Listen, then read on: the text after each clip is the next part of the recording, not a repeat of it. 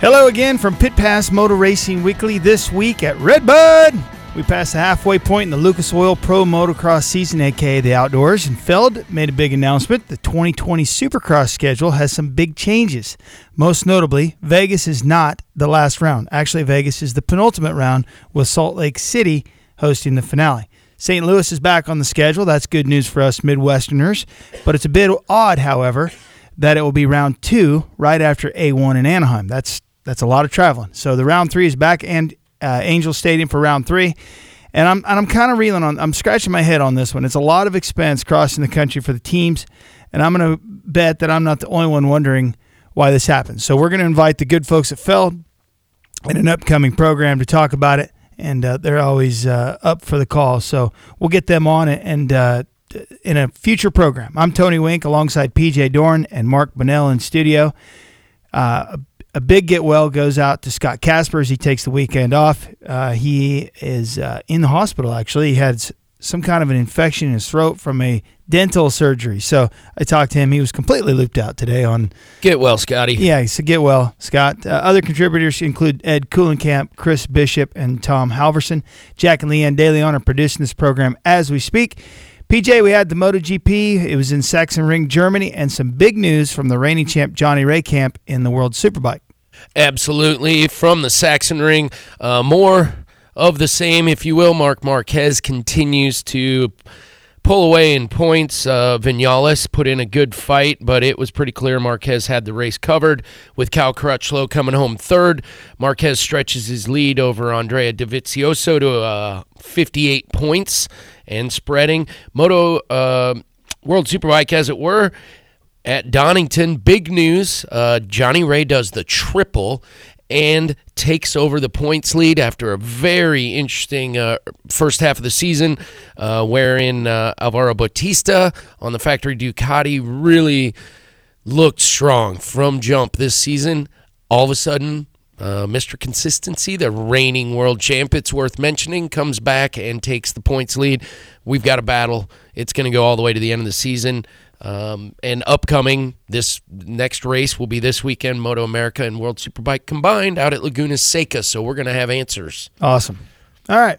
On the show today, we've got some up-and-coming road racers, as well as a very well-seasoned road racer, Roger Lee Hayden, and also Kyle Cunningham and Zach Osborne. Jack, if you will, please, let's bring up our first guest, Rockstar Energy Husqvarna Factory Racing Team.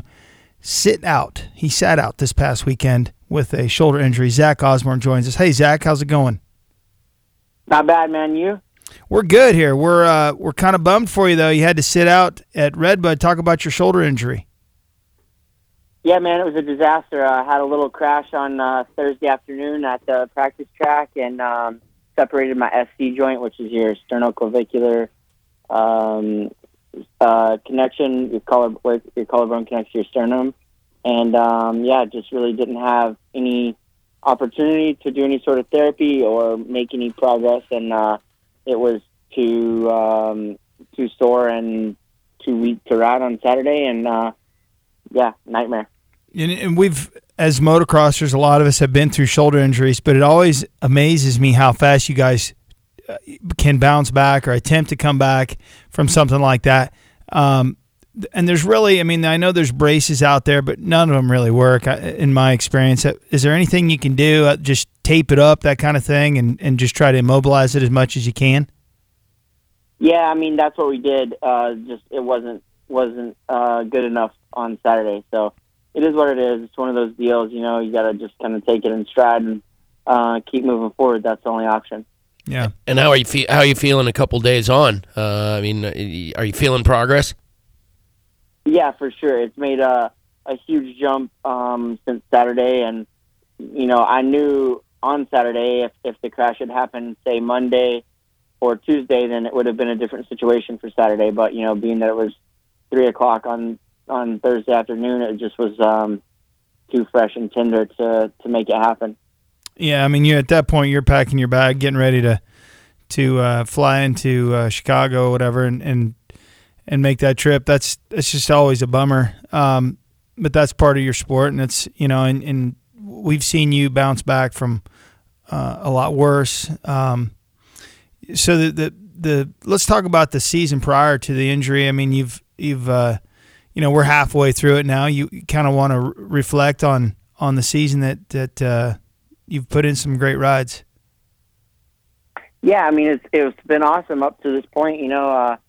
I was not out of the top 5 in a single moto to the point that I had to miss a race. And, obviously I won a moto the weekend before at Southwick, and it was just, going really well. So it's a huge bummer to have this injury, but at the same time, we just have to keep pressing. What do you think about the competition this year? I mean, we talk about that, and we always talk about how it seems like the level of competition rises every single year. And, we've got obviously Eli and everybody out there is extremely fast. What are your thoughts? Do you think they continue to get faster and faster? And where do you see it? At what point can we just go, all right, the talent is going to plateau at some point in the United States for a while? Man, I don't know. There's an extremely fast, extremely deep group of guys at the moment. The front 6 or 7 have been really, really fast, and I don't see a plateau. As long as there's people that are pressing the issue at the front and striving for more, there's always going to be progression. So for me, it's just it's a very unique and very let's say just awesome time to be a fan of the sport. It's just high level, and there's no other way to put it, really. It really is, and we've been fans since childhood, and I really think that it's hard to pick one guy ever. That's, obviously, there's been times when Villapoto, we knew he was going to win, or even Dungey or Stewart or whatever over the years. And, way back in like McGrath and that right now though, I know Tomac's doing well and he won this past weekend, but I wouldn't bet against any of you top 5 guys, it's, or even top 6 guys, I should say. Do you agree with that? It seems like it's anybody's race at this point. For sure.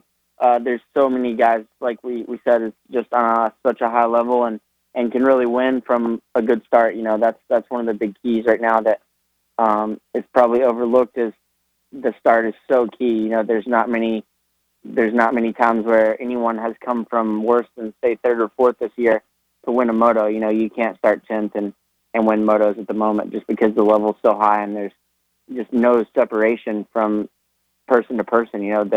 At the front, it's just it's a really tough time. So when you have a weekend like you unfortunately did this past weekend, do you did you stick around for the entire event, or do you head home and try and get healthy? That's clearly going to be a concern. Or do you stick around the race and try and contribute in some way for the team? Or I'm just curious. No, I stayed until about 2:00 and kind of hung out, did a little bit of TV stuff before I left, and then I caught my flight from South Bend at 4 and got home later that night to start with the rehab and therapy on Sunday. So kind of saved me a day, if you will. It doesn't seem like much, but over the course of a couple weeks, it can really make a difference. When I have an injury, my rehab involves Ben & Jerry's or some sort of ice cream. Is that part of your program or not? Definitely not. It's actually a time of starvation to try to keep the weight down and just not add any extra stress to the body and help it as much as I can to heal. So Ben & Jerry's would be nice, but not part of the program. How many calories do you take in when you're on the gas and you're riding a ton? I'm sure you got it. I'm sure your guy's got it down to a science. I know he does. We've talked about it. We've had him on the show. What's your calorie intake on a regular riding day? Man, I would say somewhere between 3,000 and 3,500 on a normal day. Rest days are obviously a little bit less than that, but I gain weight super easy, and I have to be pretty cautious with overeating and whatnot. So for me, it's just the minimum that I can possibly sustain what I'm doing on. That is a way of life that only racers really get to know about. It can't be fun having to do that year round, essentially, because you really don't have time off, do you? No, there's not much time off, to be honest. I mean, this year, I hope to be on the team for the Motocross of Nations, and that's in the end of September, so that's a whole nother month out of the season, and then Monster Cup, 2 weeks later, and there's not much time, like you said. It's pretty wide open. There's sure been a lot of people critical of Team USA, and you know what I'm talking about. There's too much focus on Supercross, and we've lost our edge as a country. We being you guys, and it's easy for us to say we when we're sitting here on our butts watching. But how do you answer to that to people that have that opinion and think that Team USA goes into it and maybe doesn't have the shot that they used to have? Man, there's so many factors to winning the race, and I get it. We did it for a long time very well, but yeah, it's at a time now, like we were saying a minute ago, with not only is the front level high here, it's high everywhere, and I think that's something that's changed over the past couple of years. Maybe the Euros weren't quite as fast as what we were raw speed-wise, and we've always been able to get it done. But the last few years, man, they've really stepped it up. You can see the racing in the GPs is incredible, and I just think that people underestimate, A, the other riders and countries, B, the amount of strategy and luck, if you will. Maybe not luck, just things going the way that you need them to go, and just the overall gist of the race is not very simple. It seems simple on paper, but when you have guys on, 3 guys on a team that are as good as the guys are now, it's a tough race to win. Yeah, and do you think that so you don't think that it has to do with the fact that you guys as pros spend so much time racing Supercross? Yes and no, but I don't really. I mean, in my opinion, my sole opinion, the biggest factor is that the race is so far from the end of our season. I think that's the biggest thing. They're racing the whole time, and most people would think, oh, that gives our guys a chance to recover or whatever. But the whole time that we're racing, they're racing, we're training, but it's just not quite the intensity. It's yes. just it's almost like trying to come back from injury. You've been practicing and you feel good, but it still takes 3, 4, 5 weeks to get there. Yeah, for sure. It's not the same. So I agree with that. So speaking of Supercross, big announcement that the schedule is quite different this year. What are your thoughts on it? Yeah, it looks pretty wild. I mean, I don't know what the factors were that went into some of the decisions, but I mean, sure, it's a change, and change is always good. You either progress or you learn from the loss. So I think that it'll be interesting.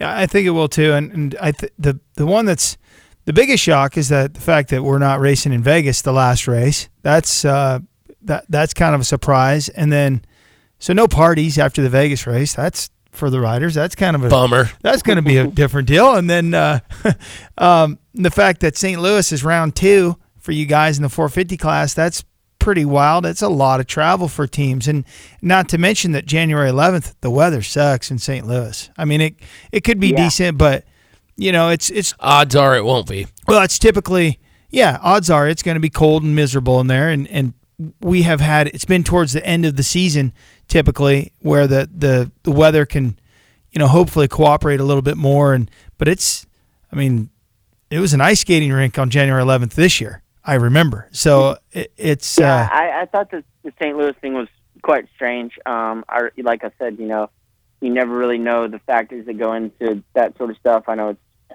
probably an insane nightmare to put something together, such as a schedule. But I mean, it was a big surprise for me. The St. Louis thing was a bigger surprise. I mean, where it ends, has kind of always been Vegas, but there's always been talk of it not being Vegas.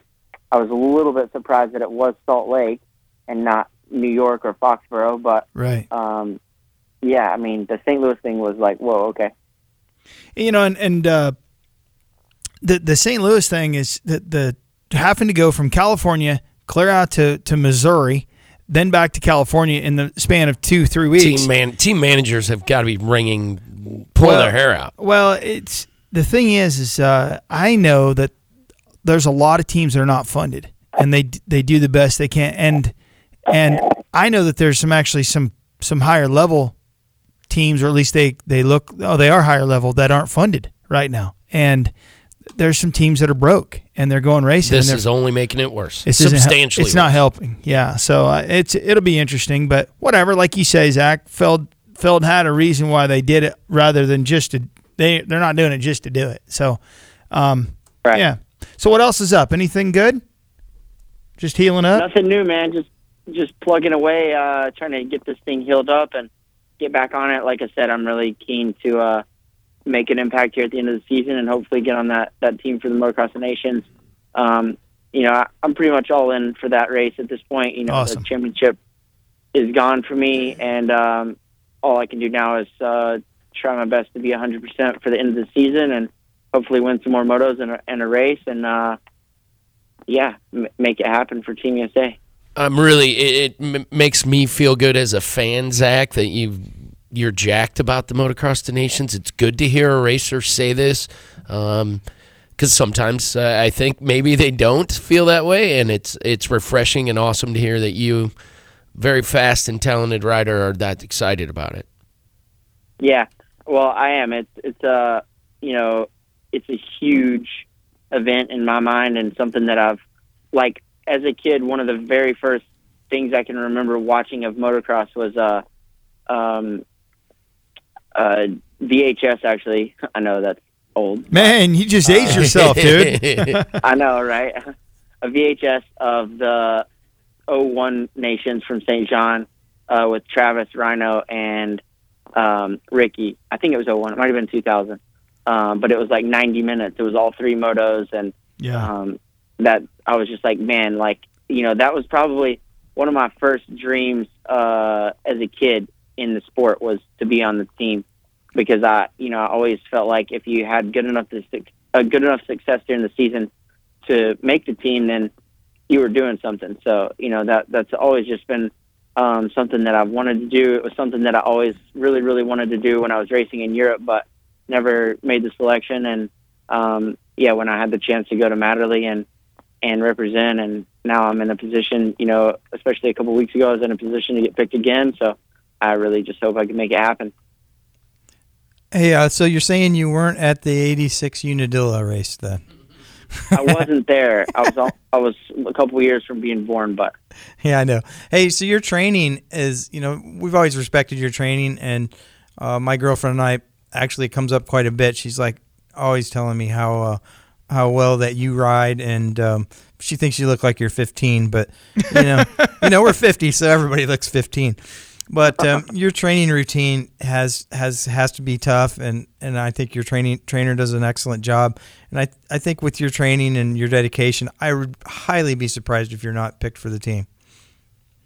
Thank you. I appreciate that. I actually, I don't remember if it was last fall or the fall before, but myself and one of my friends went to a movie, and the lady carded us both for an R movie, which was 17. And I was like, yes. I'm sorry, but I'm closer to 30 than 17. And she was like, I don't care. Let me see your ID. So she ended up carding us both. It was funny. You have to take your folks in there. That's high praise right there. That's funny. Hey, man. I remember the day I turned 18. When I was a kid, I always liked to buy a lottery ticket, scratch house. And when I turned 18, I went to buy one because, like, that was the day, I was going to, like, rock up and buy a lottery ticket, and they were going to card me, and I was going to be like, yeah, I'm 18, what's up? And they didn't card me, and I was devastated. Like, then you're mad because you didn't. Yeah, it always works that way. Next chance, the voting booth. All right, Zach Osborne, it's always fun having you on. We appreciate it, and we'll look forward to seeing you racing at Millville. Awesome. Sounds good. Thanks, guys. All right, we're going to take a break. On the other side, we have Kyle Cunningham. This is Pit Pass. Stay tuned. Hey, this is Ken Roxa. You're listening to Pit Pass Radio. Hey everybody, it's Scott Casper from Pit Pass Radio. V-Rubber offers a whole range of performance motocross and off-road tires, starting with the VRM 229 for hard-pack supercross settings and the VRM 300. It's designed for intermediate soil conditions. The most popular tire is the VRM 140. It's designed for soft to intermediate environments. All knob tires are available in the most popular motocross and off-road sizes as well.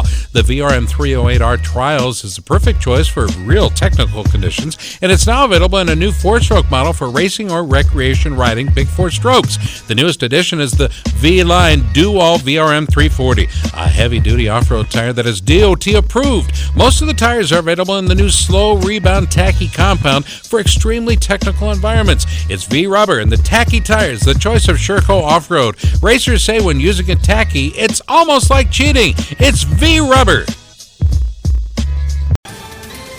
Ohio, ready for some quick mental health facts? Let's go. Nearly 2 million Ohioans live with a mental health condition. In the U.S., more than 50% of people will be diagnosed with a mental illness in their lifetime. Depression is a leading cause of disability worldwide. So why are some of us still stigmatizing people living with a mental health condition when we know all of this? Let's listen to the facts and beat the stigma. Ohio, challenge what you know about mental health at beatthestigma.org.